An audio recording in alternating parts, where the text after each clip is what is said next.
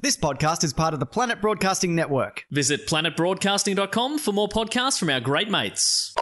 The following episode of TOFOP is rated MA. It may contain Batman references, time travel references, sexual references, lost trains of thought, and mild coarse language. TOFOP advises that the program is not suitable for anyone under the age of 15 or anyone who enjoys succinct, coherent conversation that might actually have a point. Minors must be accompanied by a parent, guardian, or priest. This is John Deek speaking.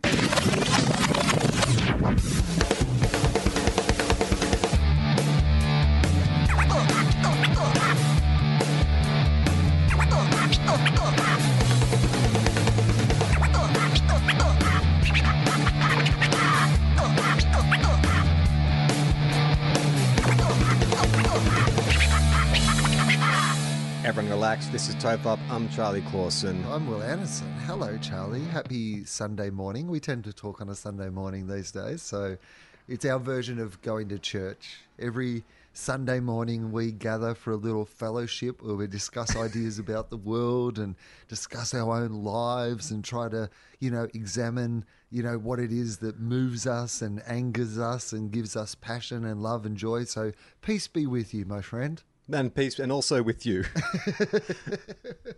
What's weird is when I was out this morning, normally my routine on a Sunday morning is I get up, make my family delicious, healthy banana pancakes, and then if Jem needs to lie in or if she's got some work to do, I'll take Iona out for a little walk.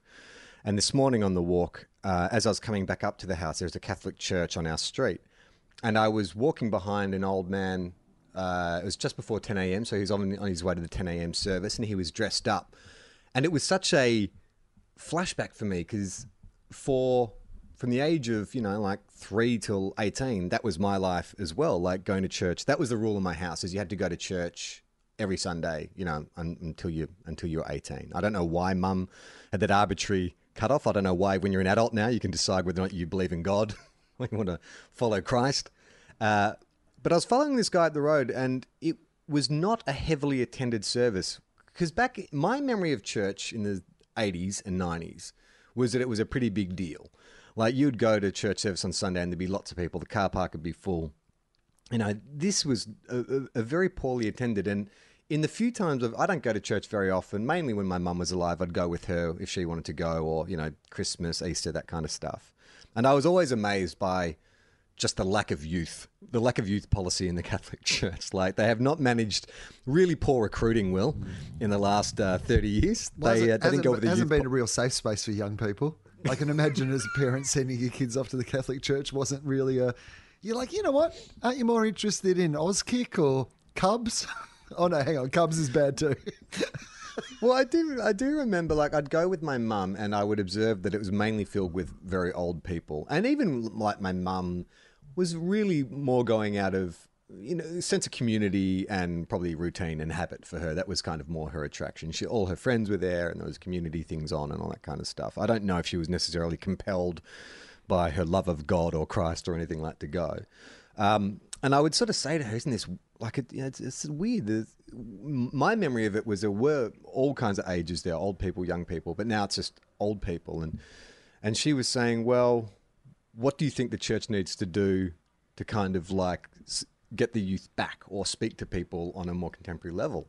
And I was like, I just don't think they can. I think the age we live in now and the information age and people are just too cynical about religion, unless it is you live in a country where it is like a fundamentalist religion, where it's like hardline, there's no separation between church and state or whatever, and you are forced to follow that religion and indoctrinated from a very young age. Why would you voluntarily follow a religion when, Jesus doesn't have a TikTok? Jesus isn't on Instagram.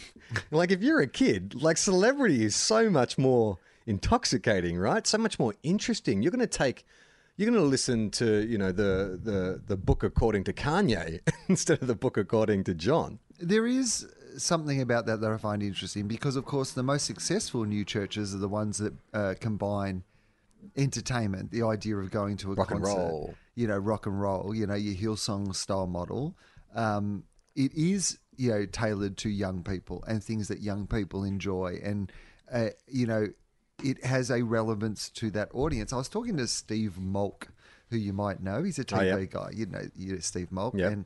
And I was doing his podcast. And, of course, he's involved in the church, both on a personal and professional level. And he was saying to me that he just had missed the fact that my first job that I'd ever wanted was to be a priest.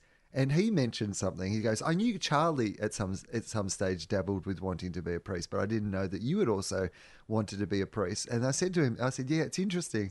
Maybe we've been thinking about TOEFOP the wrong way. Maybe we're both, we're both people who are originally, we're both fallen preachers, essentially have come together. This is a podcast by two guys who thought that they were going to be, priests, preachers, ministers to their community. And maybe we should, we've toyed with the idea of starting a cult before, but maybe we're thinking too small with a cult. Maybe we should be starting a TOEFOP religion. Like, we make it all tax deductible. We finally turn a profit. We look at our Patreon basically as sending around the collection bowl at the end of a ministry.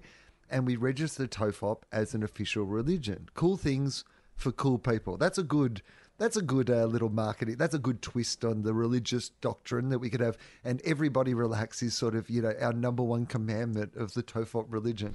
Or do we do it in a more surreptitious kind of way? Like, there's certain bands or rappers or whatever that you're like, oh my God, they're Christian. Like, you didn't realize, like, they've been slipping Christianity to me. I didn't even realize this whole time. Like, I remember the Insane Clown Posse, who do like horrorcore rap, and they had like this series of albums that were all like thematically linked to do with like a deck of cards or whatever. And I remember I went in, if you've heard the ExpressVPN ad, we talked about things that we're ashamed of searching. I did go on a big ICP rabbit hole. Like, I just fascinated by the whole, the Juggaloos and the whole kind of culture around them and stuff. And so this was about 10 years ago when I was looking it up. Are they Juggaloos or Juggalos? I always thought they were Juggalos. Are they Juggaloos? Oh, maybe they're Juggalos.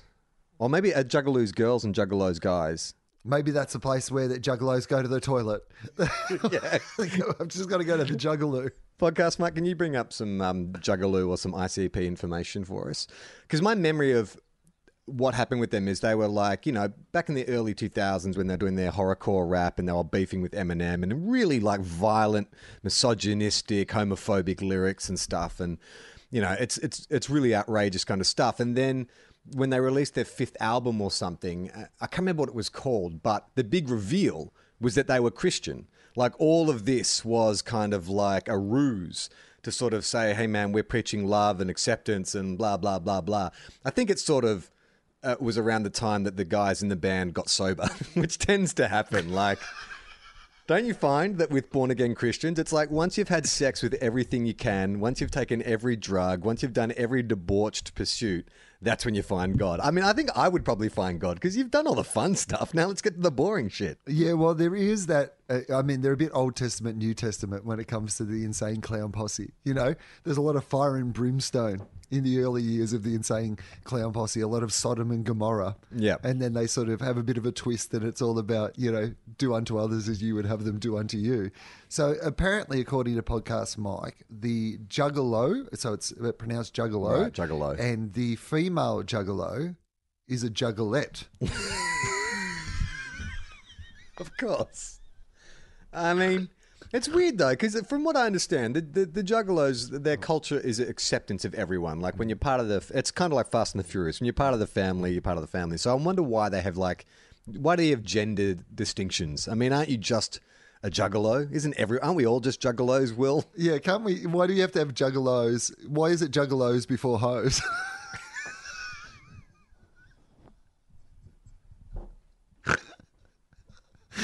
You got the Juggalos, you've got the Juggalers, you've got the Juggaloos, and you've just got some jugglers who've just wandered in.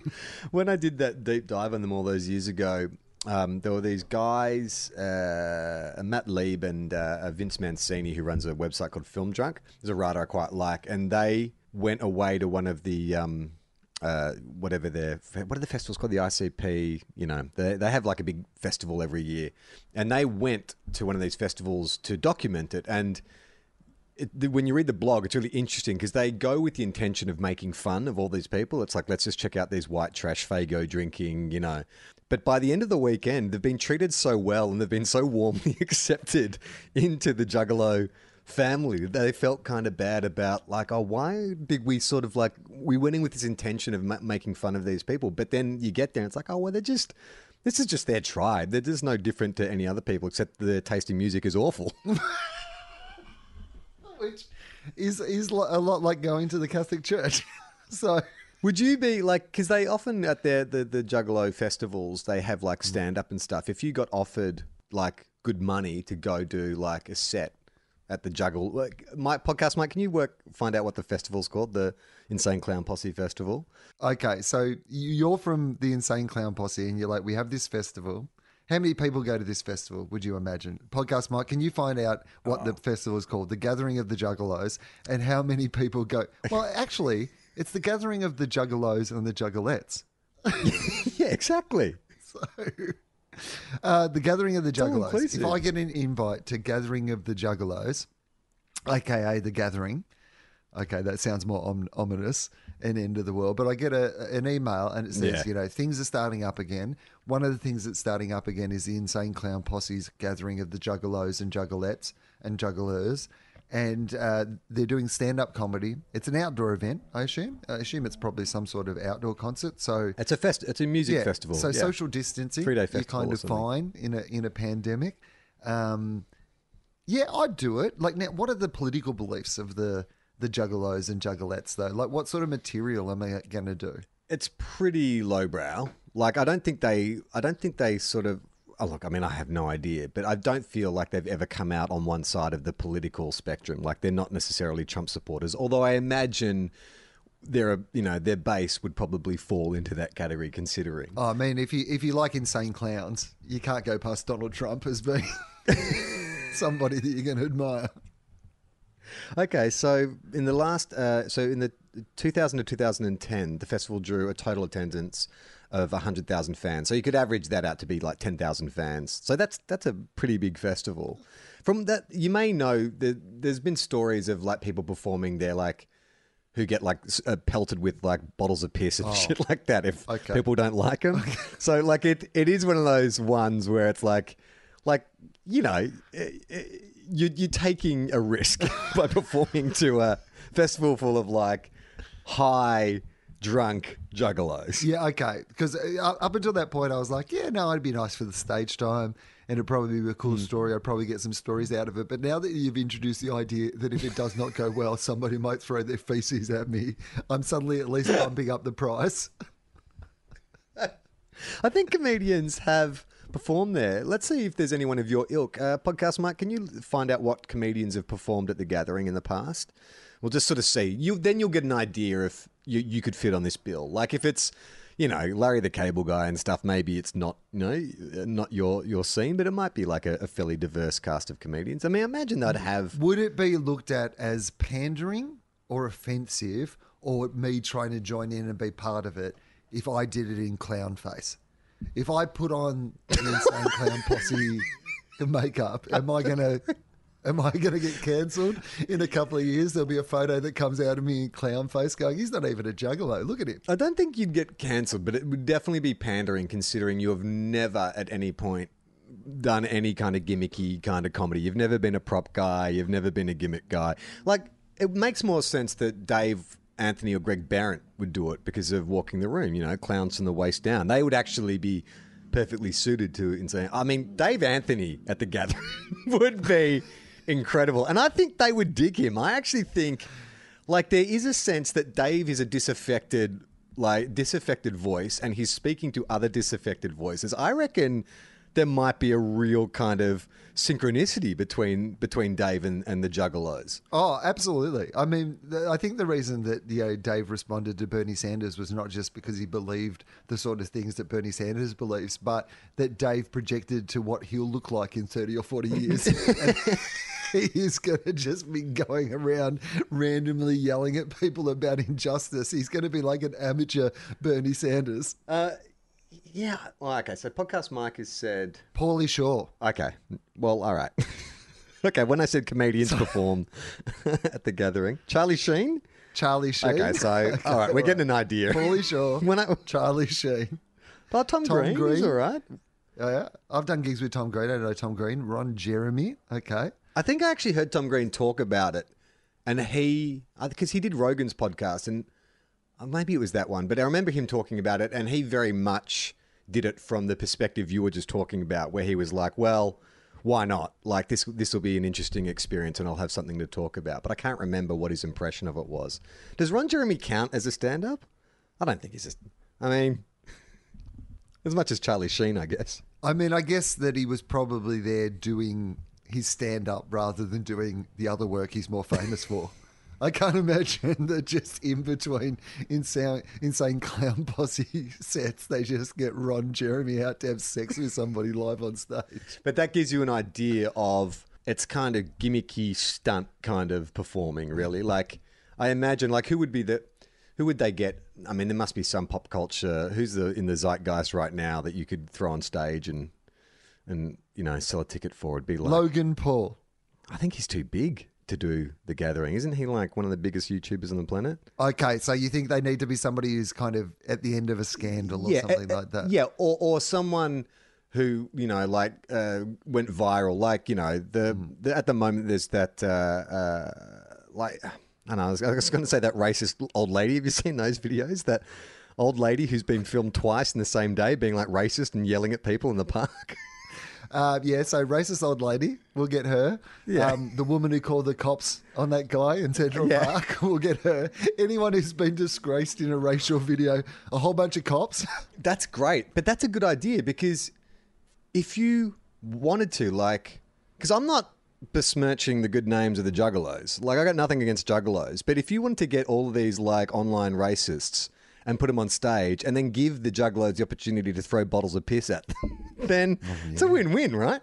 I mean, that is a good point. And you probably just get some extra people coming along going, I'm hoping a juggalo throws this shit at Ann Coulter. So, but I was going to say more to that. If you're the sort of person who has been involved in some sort of online thing where everybody in the world thinks you're a racist or a sexist or a homophobe or something like that, and you're like, I can't show my face in public again, surely a place where you can go and walk around in bizarre clown makeup is the perfect place for you to go back to having some sort of semblance of a normal life where people aren't going, oh, you're that woman from that Central Park dog video. Do you think that you would put the clown makeup on, though? Like, because on one hand, you're the attraction. So why would you conceal that? Like, you need to that's your cachet, right? Oh, well, maybe off stage, I'm more thinking. Okay. I'm thinking In on between, stage, right. you might appear as yourself. But if you want to, just walk around and soak up the atmosphere of the gathering, you can just clown up. You can go side stage. They provide everybody with a little makeup kit. Well, more than that, it's probably the best place for like Coachella and Burning Man have completely been commercialized and sold out now. So, you're not going to get your Leonardo DiCaprios and your Margot Robbies and world famous stars going to those festivals because they're going to get hassled now. But send them to the gathering. They can put face makeup on. You see photos of Leonardo trying to enjoy himself at festivals and stuff, and he's always got that cap on and his sunglasses and trying to keep a low profile, but he still looks like Leonardo DiCaprio.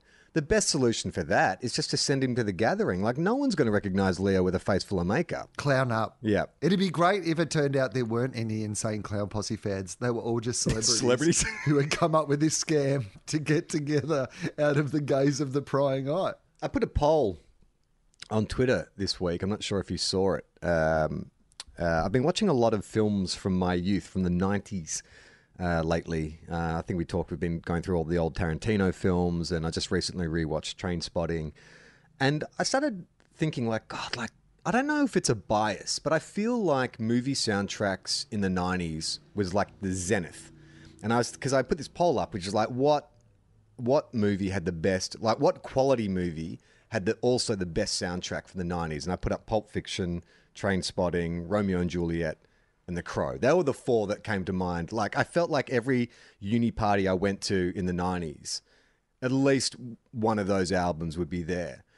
My personal feeling is Trainspotting is the best of those soundtracks. And I'll ask you, because a lot of people responded and were throwing up like, someone sent me like Space Jam as having the best soundtrack or Judgment Night or whatever.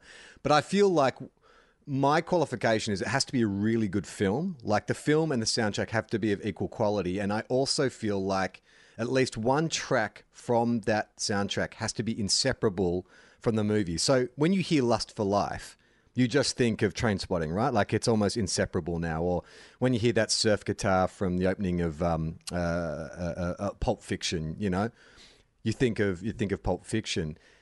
Is there another sound? Have I missed anything? Can you think from the 90s?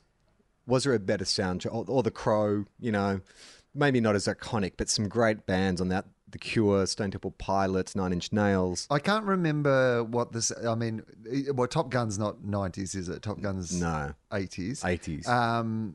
I remember that soundtrack being very popular at the time. Really? The Top Gun soundtrack? Top Gun, yeah.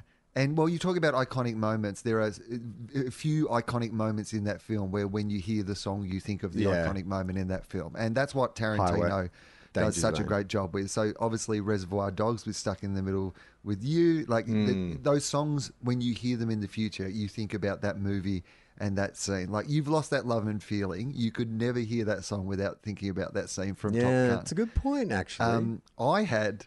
this is just a bit of a bizarre one off to the side. One of the albums that I listened to back to front, and again, 80s, I guess, more than 90s, but was Kokomo. I had the album to the movie Kokomo. And it's a good album. No, it was Cocktail. Cocktail. The That's movie right. was Kokomo Cocktail. was the lead song off the album, Cocktail album. That's right. Sorry, yes. And I knew that album back to front when I was young. I'd like to test you on that. So, Podcast Mike, can you bring up the track listings for the Cocktail soundtrack? Let's see how much Will remembers. How many of those songs that I actually remember even what the song is? Yeah. Can you remember you wouldn't be able to remember the order of the tracks, would you? It wasn't that burnt into your memory? No, I wouldn't even be able to remember what all the tracks were. But if we have a look at the tracks through, I'll see if I can remember them all as you say them. Off the top of your head, what tracks do you remember from the Cocktail soundtrack? Oh, Any no, I order? can't. I won't be come able on. to. I won't be able to pull them. Well, Kokomo, obviously, but you'll have to go through them for me to remember what they were. I'll give you some clues.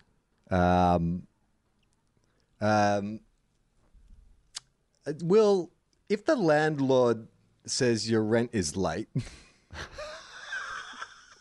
would you worry about that? Is it? Oh, I don't know. Don't worry, be happy. Was that Yes, on there? there you go.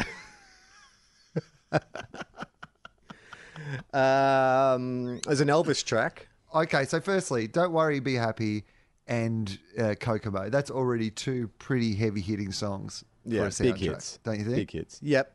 I mean, it's funny, though, because I would not, until you brought it up, I would not have ever sort of thought of Kokomo, or I wouldn't necessarily associate Don't Worry, Be Happy with Cocktail. That was its own single, right? Or did it come from the soundtrack? It's an interesting question. No, I think it was its own single, I believe. But, okay, what was the next one then? There's an Elvis song. But not sung by Elvis? Is it just is it a cover of an Elvis song? Is that right? Yes, that's right. Performed by Ry Cooder. All Shook Up. Yes! Well done. Yes. No, that was one of my favourites off the album. Absolutely. This is a very... I'm all shook up. This is a very eclectic, very un-Will Anderson collection of songs, just looking through this. Like, did any of your friends listen to this album, or was it just you? I don't know why, but I went through I love the movie Cocktail. Not really sure what it was. About 1980, late 80s, right? Cocktail? Yeah, I think it's 88. 88. Yeah. Okay, so I'm 14 years old when this comes out, and there was something about the Kokomo cocktail lifestyle that really connected with me. No, I think partly it was because I grew up. My mum didn't have a lot of albums, Right. but she had a lot of Beach Boys when I was growing up, and so I was really, really into the Beach Boys, and obviously. Kokomo was such a huge song, and I liked that album. And then I went through a period where I loved Brian Brown. I would watch everything that Brian Brown was in, like the FX movies and all that sort of stuff. I was really obsessed with Brian Brown. Thornbirds? Yeah. It's weird to remember, but I was quite obsessed with the movie Cocktail and the soundtrack to Cocktail. The funny thing about it is a lot of these songs are kind of like, they're not 80s songs necessarily. They're like 60s songs. So it's not even like... It's not even like they were hip for the time, apart from Kokomo, but even that was by a band that was from the 60s. Well, that's what I think I remember I liked about it. It was that it was kind of cool old songs. Okay, give me some more clues. I'll say I'm happy with how I've gone so far. Okay, well, what about if the Little Richard song? And I remember... died recently. I remember this... Oh, Tutti Frutti. Yeah, I remember that scene from the film, because that's when he's dancing at the bar, right? And he's throwing the bottle. It's cocktails. So of course, Exactly. there's going to be a scene where he's dancing at the bar and throwing the drink around. Okay. You might as well face it, Will. Addicted to Love. Robert Palmer. Robert Palmer, Addicted to Love. Yep, definitely. What a great song. I've never heard of this song, but it has Boogie in the title. No. That hypnotizing Boogie, David Wilcox. Geez, I still can't remember what that song would be. I'd know it, obviously, if it played, but I have absolutely no recollection of that song. This next track title goes together with a pretty face. Oh, Chantilly Lace, the Big Bopper. Yeah. Great song. If you are being violent with a hippie. Hippie Shake. Yeah, that's right. No idea who that's by. The Georgia Satellites. And that's one of those songs where it's like, I can't tell if that's an old song or if that was recorded in the 80s, like, because I know the song, but it's a bit like, the other song that makes me think of that is, That's What I Like About You. I'm like, is that an old song? Or because it sounds like an old song, but when was it recorded? Okay. Powerful Stuff, never heard of it, by the Fabulous Thunderbirds. Do you know that one? Yeah, I think love might be the thing that's powerful stuff in the lyrics of that song, if I remember. But okay, Jefferson Starship have an entry. Oh, Jefferson Starship. It's going to be...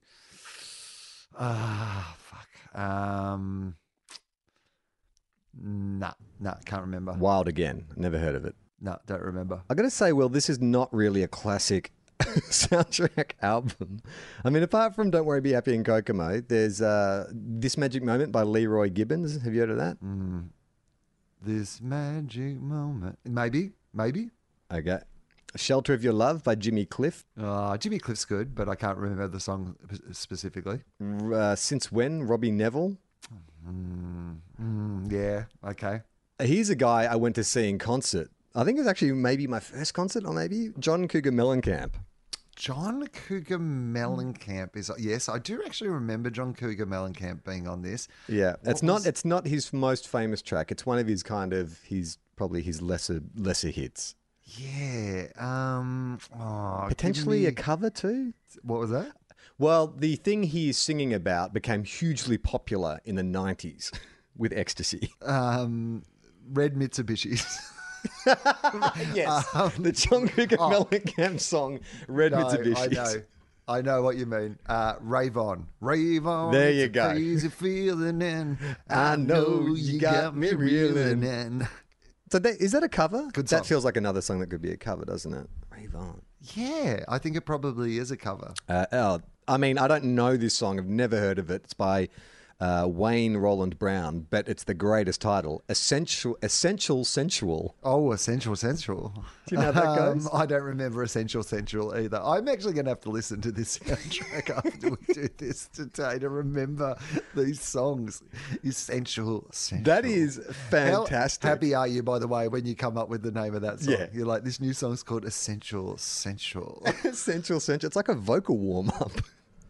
Essential Sensual. Essential Sensual. Yes, my podcast Mike has just reminded us that Buddy Holly was recorded the original Rave On. We should have known that. Yeah, of course. The last two tracks were When Will I Be Loved by the Everly Brothers, and then Inside Job, written, performed, and produced by Michael Laning and Rick Bell. I believe that might just be more of a score rather than a single. Yeah, okay. I mean, look, I don't think it ranks up there in the in the pantheon of classic soundtracks, Cocktail, but I sort of feel like maybe in the 90s too, with the kind No, you're right. Look, but there was 5 or 6 songs that I really loved on it. I guess that's what I'm really saying, is I remember there was 5 or 6 songs I really loved. I think what happened in the 90s though, and again, I was more curious to see if it was just my bias, because, you know, that's my youth, and, you know, obviously you're going to be more inclined to think that they were the best soundtracks. But I think that with the kind of explosion of indie cinema in the 90s and, you know, auteurs like Danny Boyle and Quentin Tarantino and stuff, who were very musically literate, you know, they sort of created scenes around having a track, and they're more curated rather than sort of like getting a collection of hit songs and let's just throw them together in like a compilation album, 100% hits. This, you know, the films and the music are intertwined. And, you know, when I watched Trainspotting again, I was just like, oh, fuck, man, this is like a time machine, because it's not just some of the songs, obviously, like the Iggy Pop stuff is older than when the film was set, but the feeling of the 90s and that sort of mix of kind of like dance music and Britpop and rock and roll, like it just feels so of its time, but at the same time, it's still great to listen to now. Like, you can listen to that album now and it still sounds fantastic. Doesn't sound dated like maybe the Top Gun soundtrack would probably sound if you listen to it now. Or the Cocktail soundtrack might sound a little dated.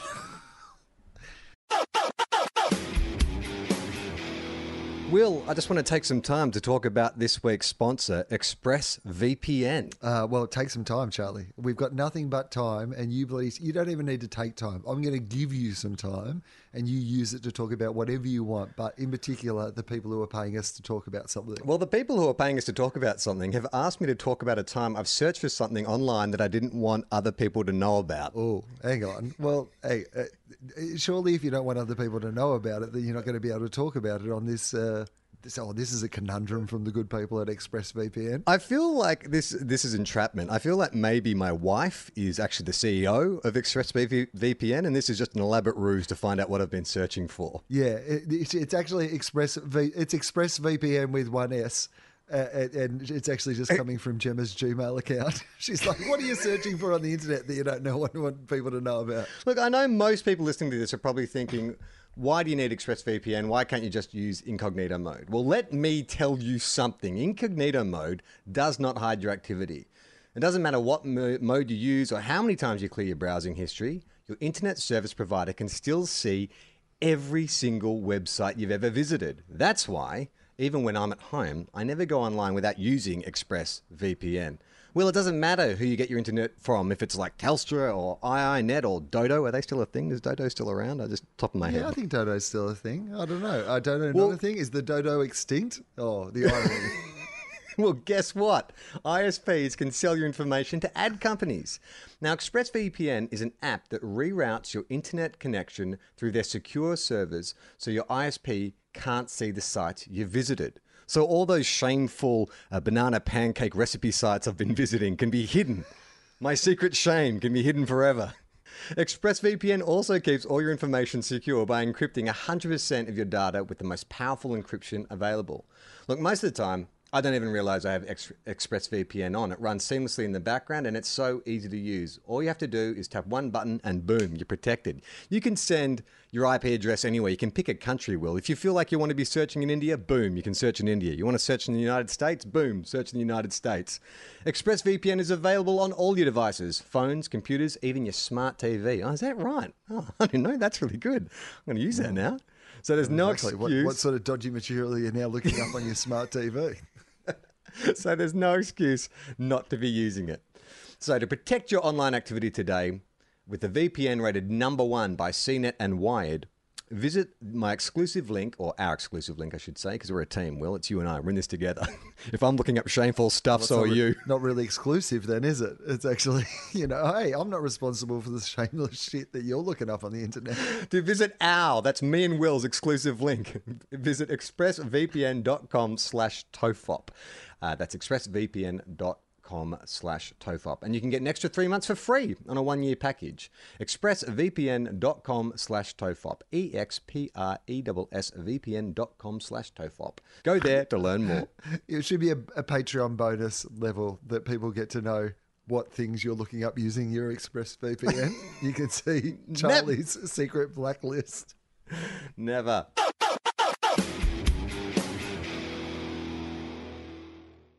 I'll tell you about dated soundtracks. I told you that I watched The Running Man recently. Do you remember who did the soundtrack for the movie The Running Man. It was a big, in the same way as you might get, say, Johnny Greenwood or Tom York or LP from Run the Jewels just did the soundtrack for Capone, I think. So Trent Reznor's a good example from modern day times. A musical artist of the time who's actually doing the score for I had a movie. no idea. So was he a big star at the time? Was it a big... He had one big song that was the biggest song in the world.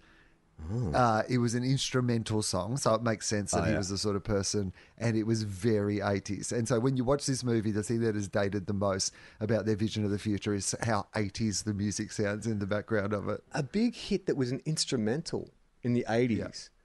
And is it an American artist or an English artist? I mean, I assume he's American. He does not have an American sounding name, probably. But I assume he was American. I have absolutely no idea. I mean, it's not... No, I was going to say it's not the guy who did Axel F. It is the guy who did Axel F, Harold Faltermeyer. You're kidding.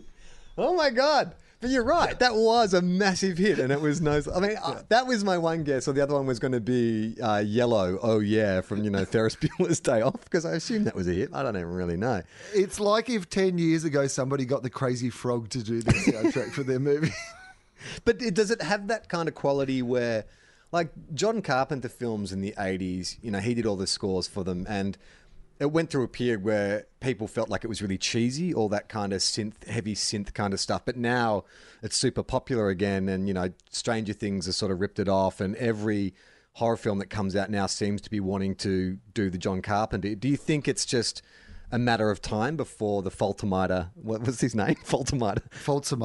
Harold Faltermeyer. Harold the Faltermeyer comes fucking faulting back into the picture through no Faltermeyer of his own. He probably needs modern artists to reclaim it in the same way as Stranger Things or modern movies have sort of reclaimed or reinterpreted it.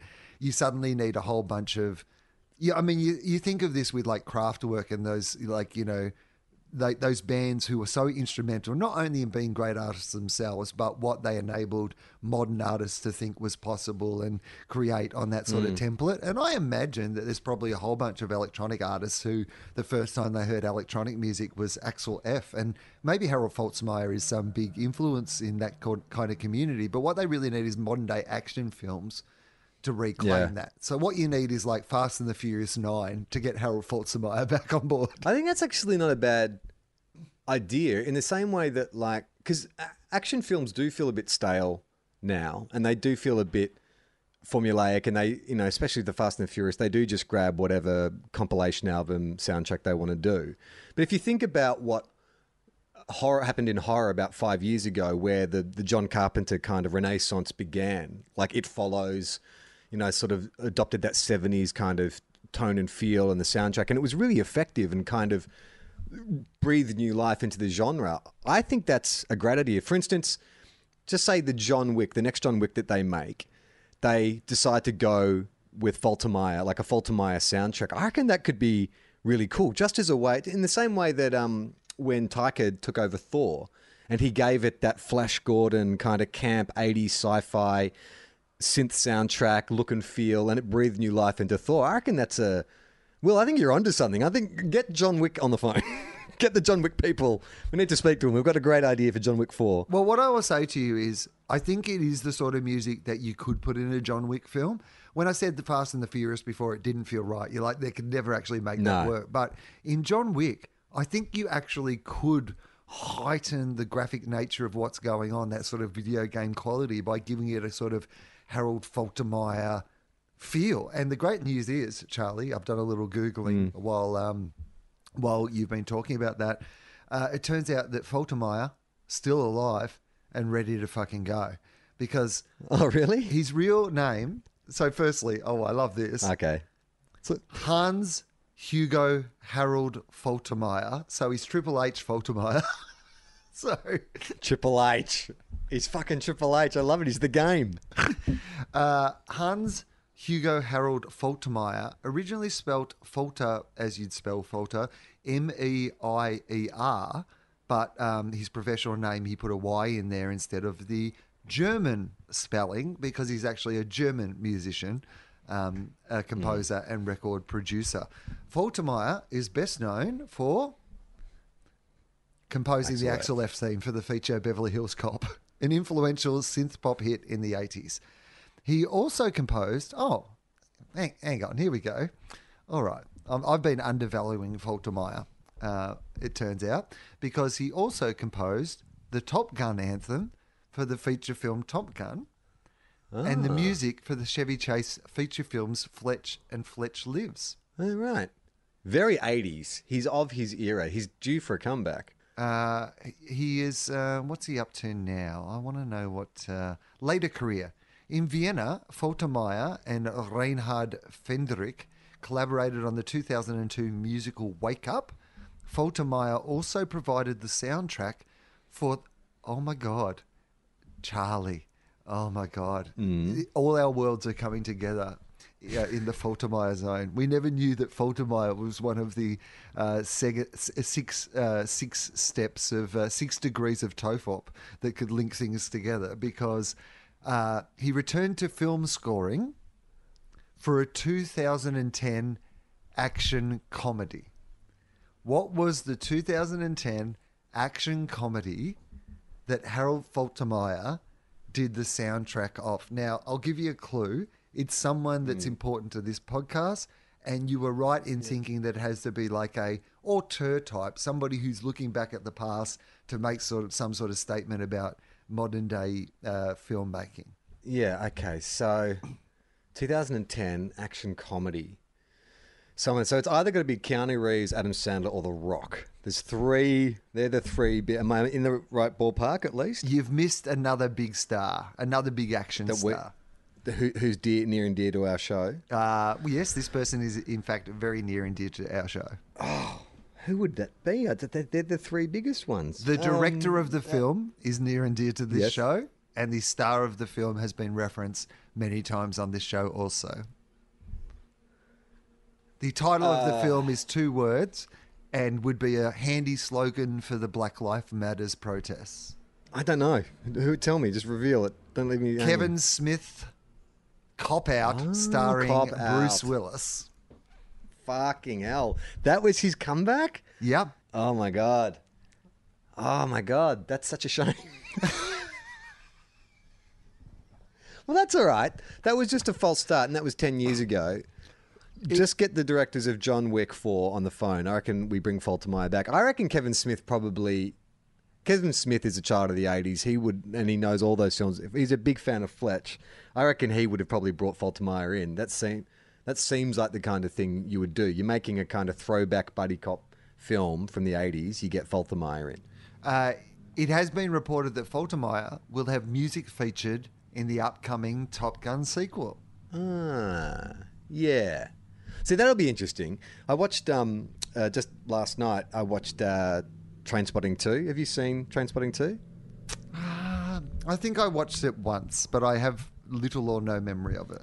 It's really good. I saw it about a year ago and then watched it again last night. It was like, it's actually in the same way that I think Fury Road is an excellent example of how an auteur can return to their own material and not repeat themselves. Like, it makes a specific point of not doing fan service. Like, there is a running joke in it where Renton, like Ewan McGregor, goes to play a record of Iggy Pop, but pulls the needle up just before Lust for Life starts, because, essentially what Danny Boyle is saying is, we're not going to do that. And when they do have like little musical cues, little nods to the past. But what's so brilliant about it is, if the first Trainspotting is an examination of like disaffected youth, sort of, when you are just young and stupid and just making mistakes and running headlong into a future that you don't even know exists, then the sequel is about being a middle-aged man where that kind of shit just doesn't fly anymore. Like, what was kind of fun and rebellious and kind of nihilistic but kind of cool, when you're 20s, when you get to your 40s, it's just fucking sad. And that's what the film really kind of leans on, and the way that Danny Boyle uses the music in that, which is like, we are not going to look back at the past and be like, wow, wasn't it a great time? Because we were fucking idiots back then. and we've learnt nothing. Like, to be 20 years later and still being junkies or still fucking around and, you know, pulling these petty crimes and stuff. It's actually, I think it's a really, really, really good film. I didn't see it when it came out, and I was wondering if it maybe was poorly reviewed or just, you know, sort of slipped through the cracks. But it turns out on, you know, Rotten Tomatoes, it's got quite a high rating. But I guess you can't, that first Trainspotting was such a kind of lightning bolt and a product of its time, and when you make a sequel, you're not going to have that same surprise factor. Like, everyone knows where you're coming from, but it's such a good, maybe it's just speaking as a guy who complains about his bins and his neighbors and loud things now, but I totally identified with this idea of, shit, man, like, your 20s feel like yesterday. Like, you know, we met when we were both in our 20s when we met, and that, on one hand, it feels so like yesterday, but then we're old men now. You know, look in the mirror, and the idea of, you know, there's a great scene in it where, you know, so Renton's been cleaned up and he hasn't, you know, touched heroin in 20 years or whatever, and then he sort of gets dragged back into Sick Boy's petty crime world, and they stay up doing coke, and it's a beautifully shot scene where it's just like the madness of and the pointlessness of, you know, just getting together and getting fucking wasted, and they the scene is sort of shot through the point of view of a younger girl, you know, a girl who was in her 20s, who would have been the same age as they were back in the late 90s, and just how sad these old men look as they do lines of coke and get drunk and tackle, you know, play fight and rant and rave and stuff, and it's not cool anymore. You know, like, maybe, you know, when you watch the first film, there's a cool aspect to that kind of culture and that sort of that energy that they have. But then to be 20 years later and trying to do the same thing, it's like, oh, this is sad, man. And even Begbie, you know, who is such a terrifying character in that first film. Like, can you think of another villain in a movie who's not like a supernatural villain or whatever, who's as scary as Begbie? Like, he seems so real. That idea that you could be in a pub and some guy just randomly picks you to smash you in the face with a glass, whatever. Like, it's just, he's such a terrifying character. But then when they bring him back, like, he's a fucking old man who's impotent now, you know, and the world has moved beyond him. Like, all his violence and his rage matters for naught nowadays. Like, that gets you nowhere. Like, the world has moved on from that. It is interesting, isn't it? You think about this a lot because, you know, in our 20s, we had a good time too. Like, not a Trainspotting good time, but like a good time. And we could do that now. Our financial capacity to do that is probably better to do that now than it ever was back then. But you just move out of it. It's not like you once or twice a year, you're like, oh, I'd still like to take that aspect of my personality out just to, you know, take it for a ride. See if it still works, you know, see if there's any particular, if a rat's chewed through anything that I need to patch up or repair. But the idea of doing it constantly still, there is something, that it feels remarkably sad when you see those people in their 40s who are still pretending that they're in their 20s. Yeah, I mean, that's Bondi. Like, Bondi is filled with Peter Pans. Like, it's filled with guys who got to their 20s and were like, this is fucking awesome. Going out, partying, banging girls. I'm going to maintain this phase of my life for as long as possible. I'm going to dress like this.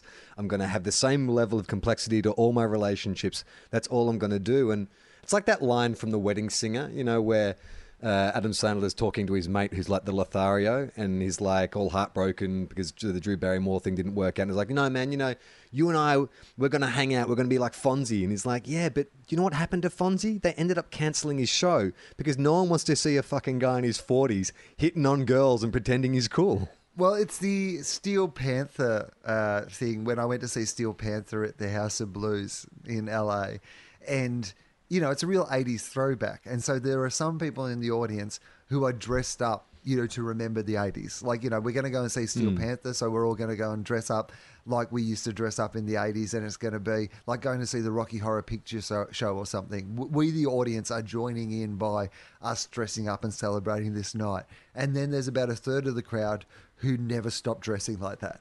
You can tell they haven't put on costume to go to the gigs. They've been just going, no, this was the best era of music and fashion, and I have lived that in every bit of my existence every single day. I've not taken this leather jacket off since 1984. Well, I caught up with Cam Knight yesterday, and when I saw him, he was wearing like ripped jeans, sort of like combat boots, had like a flannel tied around his waist and like a faded black t-shirt on and a beanie. And I was like, I feel like this is how you dressed all through the 90s. And he's like, yeah, absolutely. He's gone, I've just realized, like, why am I changing my wardrobe? I liked how I looked back then. I liked how I dressed. So that's all I wear now is the clothes that I liked back then. I was like, yeah, that kind of makes sense. I guess I do the same thing. Yeah, I must admit that certainly my coronavirus, wear that everybody else is now going, oh, it's nice to wear your hoodie and your tracksuit pants every day. I'm like, way ahead of the game on this, guys. My wardrobe was ready for a global pandemic where you had to stay at home. All right, let's get to some letters before we say goodbye to everyone. We've had a few people write in, which is good. This is from Matt. If you want to send us an email, by the way, you can do that at emailtofop@gmail.com. Matt says, hey Tofop, been eating banana pancakes regularly for the last 2 years. Compared to the regular pancakes I've gotten at Brunk in various Wellington eateries, they're moist and more flavourful. Pancakes equal bland delivery system for butter and maple syrup. Banana cakes equal a tasty food you garnish with butter and maple syrup. Stop bullying Charlie for his good life choices. Finally. Yeah, finally. One person who's on your side. That's all it takes, mate. A movement starts with one person. Yeah, well, this is a guy, though, who it sounds like he's making his own banana pancakes at home, but he's only judging regular pancakes based on what he's got at Brunk, which I assume is what they call brunch in New Zealand, and definitely not a typo. So he's down at Brunk on a Sunday morning, getting drunk at Brunk, as they like to do in New Zealand, avoiding the coronavirus because they're a good, sensible country being governed by good people. And he's like, well, these Brunk pancakes are no good. I'm going to go home and make banana pancakes. Maybe they're just better because they're homemade. Maybe if he made his own pancakes at home, he would also enjoy pancakes. Yeah, I mean, I think when I would eat regular flour pancakes, I always find that ordering pancakes at a cafe or whatever, it's too much. The quality variable is too great. Sometimes they're these thick kind of like scone type things. Other times they're the thin crepey things. And I know, like, if I'm going to eat a pancake, like a flour pancake, then I want to go to like an IHOP or a pancake parlor style place where you know what you're going to get. A specialist. Yeah, specialist.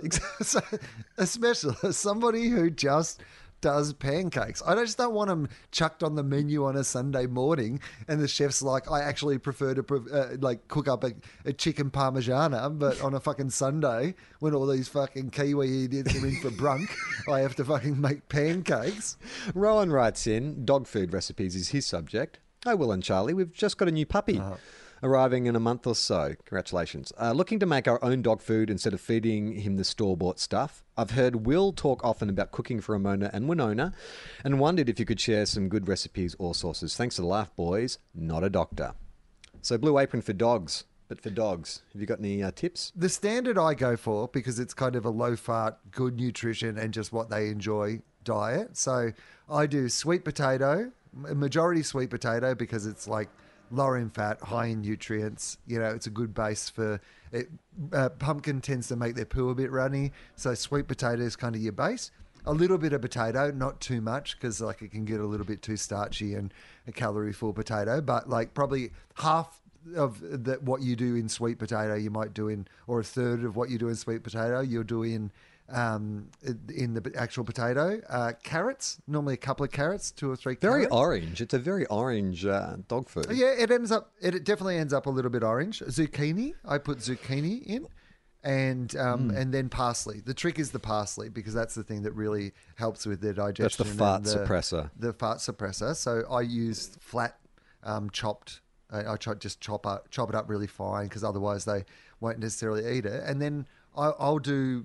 They like chicken mostly. Like, chicken is the base. So if we're going to cook something, I will boil them, steam them some chicken, and then we'll do raw meat to go with that.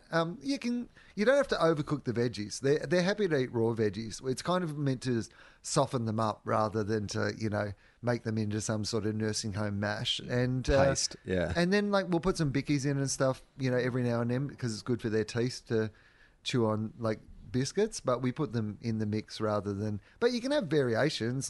We give them some turmeric bites for their joints.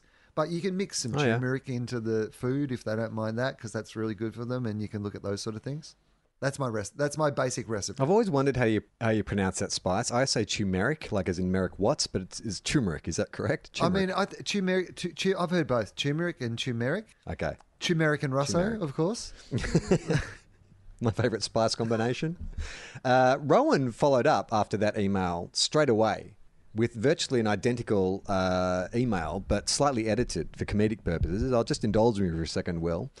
He says, hey, Will and Charlie, we've just got a new pup arriving in a month or so, looking to make our own dog food instead of feeding him the straight store-bought stuff. I heard Will often talk about cooking for Ramona and Winona and wondered if you could share some good recipes or sources. Please, nothing with banana or oats. Thanks for the laugh, boys, not a doctor. Thanks, Charlie, for the edit. I thought of my joke too late. Well, you know what? Wasn't fucking worth it. Was not worth writing a second email, Rowan. There are no bananas and no oats in the... I've been cooking a lot. I've been cooking so much, and I've been making a whole bunch of cakes that you would not eat because they're full of flour and sugar. But I made this recipe out of the paper the other day. It was like a lemon sort of berry slice brownie cake thing. And I've made it twice now because it was so nice, and it came out completely different both times. And I'm sure that I did the same thing both times. They're both really nice, but one, the berries sank to the bottom, one they stayed at the top. I'm just cooking is confusing. My last eating of flour and sugar was 2 weeks ago. There's a donut store, a specialty donut shop that's opened up in Sydney in Redfern, that I've been obsessing on Instagram. They keep posting these amazing looking videos of all their amazing donut selections. And so for weeks I've been saying to Gemma, I'm going to go on, when we next get a break, I'm going to go on, drive out and buy myself some donuts. And she's like, okay. She's like, is it really going to be worth it? Do you love donuts that much? I'm like, I've just been looking at this Instagram page for weeks. I can't wait. And so the day came and I had an hour free. Gemma had Iona. And so I jumped in the car and I drove out to Redfern, and it's super popular. It's one of those kind of there's only one of them. And so I jumped out of the car, joined the line, the socially distanced line, went in, bought myself a giant strawberry donut, a strawberry milkshake donut, and a blueberry bear claw donut, and went back to the car, scoffed the strawberry one almost immediately, shoved it, just hadn't had a proper donut in so long. And then was driving home and started feeling a bit sick. When you get that sugar rush, where it's the first 10 minutes are amazing, and then you're like, oh God, what the fuck have I done? And then that sort of passed, and then I was able to suppress that feeling of sickness and eat the second one. And I didn't realize until I got all the way home that while I had been in the line and then buying the donuts, so probably about 15 minutes, someone had come along and just smashed the passenger side, ripped out the mirror from my passenger side window. I don't know if it was just, I hadn't parked across anyone's driveway or what had happened, but obviously someone had just, decided to vandalize my car. And so then I get home, I realize, oh fuck, so I have to order a new mirror for the car, about $90. And then all the following week, my face just broke out in the worst fucking like teenage acne. I got acne across my hairline, acne down my face and my cheeks, all from these 2 fucking donuts. So when Gemma asked me, is it worth it? Well, it cost $90 when I add in the value of the mirror, plus my face broke out in pimples. So yes, I think it was worth it. I mean, you're like one of those people on the game show Survivor, because they've eaten nothing but rice and fish for 20 days, and they win some challenge, and it's pizza and donuts and stuff that have been sitting on a tray next to Jeff for the entire time they've been competing in the challenge, and you just see them scoff this food in a way that you just know they're spending the next 6 hours shitting in the bush. Yes, exactly. David writes in, subject line is Charlie's sanity. Hey guys, Charlie, for the sake of the podcast, I hope you live in your area forever. However, for the sake of you and your family's sanity, please move. As a dad of a 6 and a 4-year-old, I can tell you this is not going to get better. I recently bought a t-shirt and it is awesome. Can we get a shirt with a bin on it? David. Yeah, look, man, we're trying to move. We want to get out. We're looking. We want to, I mean, I can't, I'm even considering moving to Queensland. That's how much I want to get away from where I live. I love where I live, don't get me wrong, but it is doing my head in with the kid and the noise. And just now Sydney's opening up again. It was actually quite nice during isolation. The traffic was off the roads, wasn't as packed, but it's starting to open up again. It's just getting too busy. Here we go. Middle-aged man grump. We haven't had one all episode, but Sydney's too busy. Well, I'm telling you, there's too many people. It's just it's too packed. You can't go anywhere public without a million people already there in the first place. So, yeah, look, we're looking to get somewhere quiet. We want to get some land. We want to have somewhere quiet, somewhere self-sufficient. That's the dream. So one day. Well, as someone who's living your dream at the moment and has been for the last 2.5 months, I highly recommend it. I have already become one of those horrible people that just thinks that I'm like somebody who's just discovered a new idea about progressive values and now wants to virtue signal to everybody about how good this thing is that I know. I'm like that about living in the country. For a guy who's spent nothing but the last 30 years hanging shit on the country and growing up in the country and blah, blah, blah, I am now just like, what are people on about? Bloody city folk with all their traffic and noise. Got to get out to the country. David, your idea about a bin t-shirt's pretty good. We'll throw that to Foz, who's listening to this right now. So Foz, if you can think up a good bin design that you want to do, go for it. If you want to grab a t-shirt like the one David got for himself, there's heaps of great designs. You go to redbubble.com/people/Mr. Foz. There's not just t-shirts there. There's mugs, there's posters, there's shower curtains, there's tote bags. Someone had a Tofop Fax tote bag the other day. It looks pretty cool. So go there. Support the show, support James. Apparently, sales have been through the roof. James keeps sending us these updates. It's like he's like our stockbroker. He's like, Tofop's up, keep it up, keep plugging it. So maybe we haven't been doing you guys enough of a service because it's great shit. Like Will and I, we have a lot of Tofop products. Can I ask you, Will, when you're making tea for Amy or coffee or whatever, have you ever given her a Tofop mug or do you feel that's a bit gauche? No, the Tofop mugs are on a different shelf. The Tofop mugs are only used for my coffee and come down to my office, and then they go back upstairs to be washed, and they're put on the separate shelf in the cupboard. Yeah. And if I'm making Amy a cup of tea, it's in one of the good mugs. But these are also great mugs, and the merchandise is absolutely fantastic. I was just going to put out a shout out to if there is any like personal trainers or people who have any experience building exercise equipment. I've been thinking a lot about how to keep fit here. I can get to the beach, but it's coming into winter and, getting to the beach is, going to be less rewarding as it gets colder and rainier over the next few months. And the roads, just like kind of walking along the side of the road because it's the country here, is just a little bit dangerous with the dogs. And but I've got a paddock, and it's down a hill, and we did a bit of a walk around the paddock the other day because it had got slashed, and, it was good to be able to actually have a walk around it. And I realised there's a little circuit sort of down a hill, through the trees and back up the hill. That's probably, nearly probably a kilometre if you did it it's probably not that far, but whatever it is, like 500, 800 metres, whatever it is, you could do a little circuit.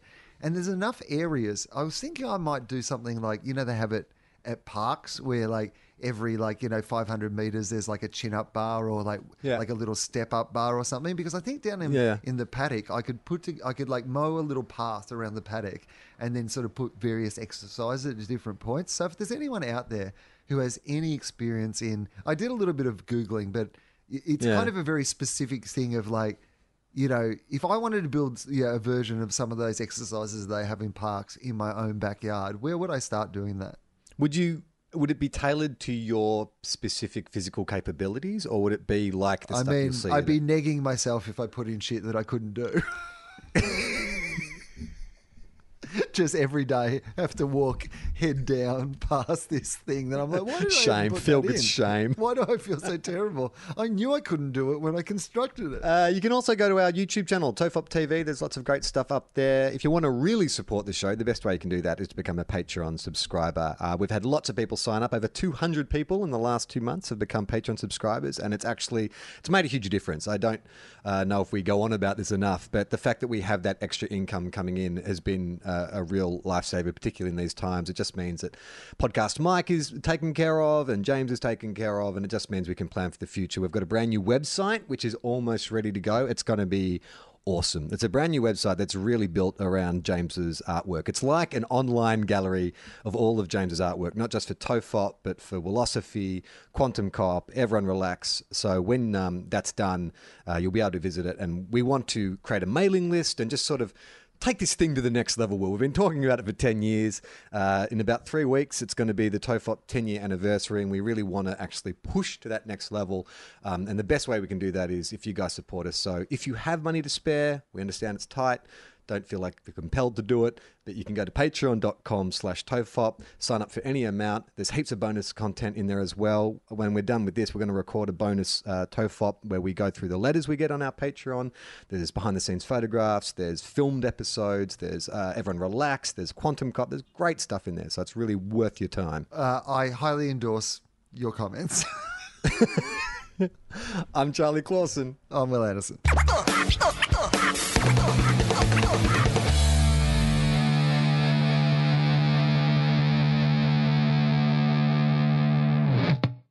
This podcast is part of the Planet Broadcasting Network. Visit planetbroadcasting.com for more podcasts from our great mates. I mean, if you want. It's up to you.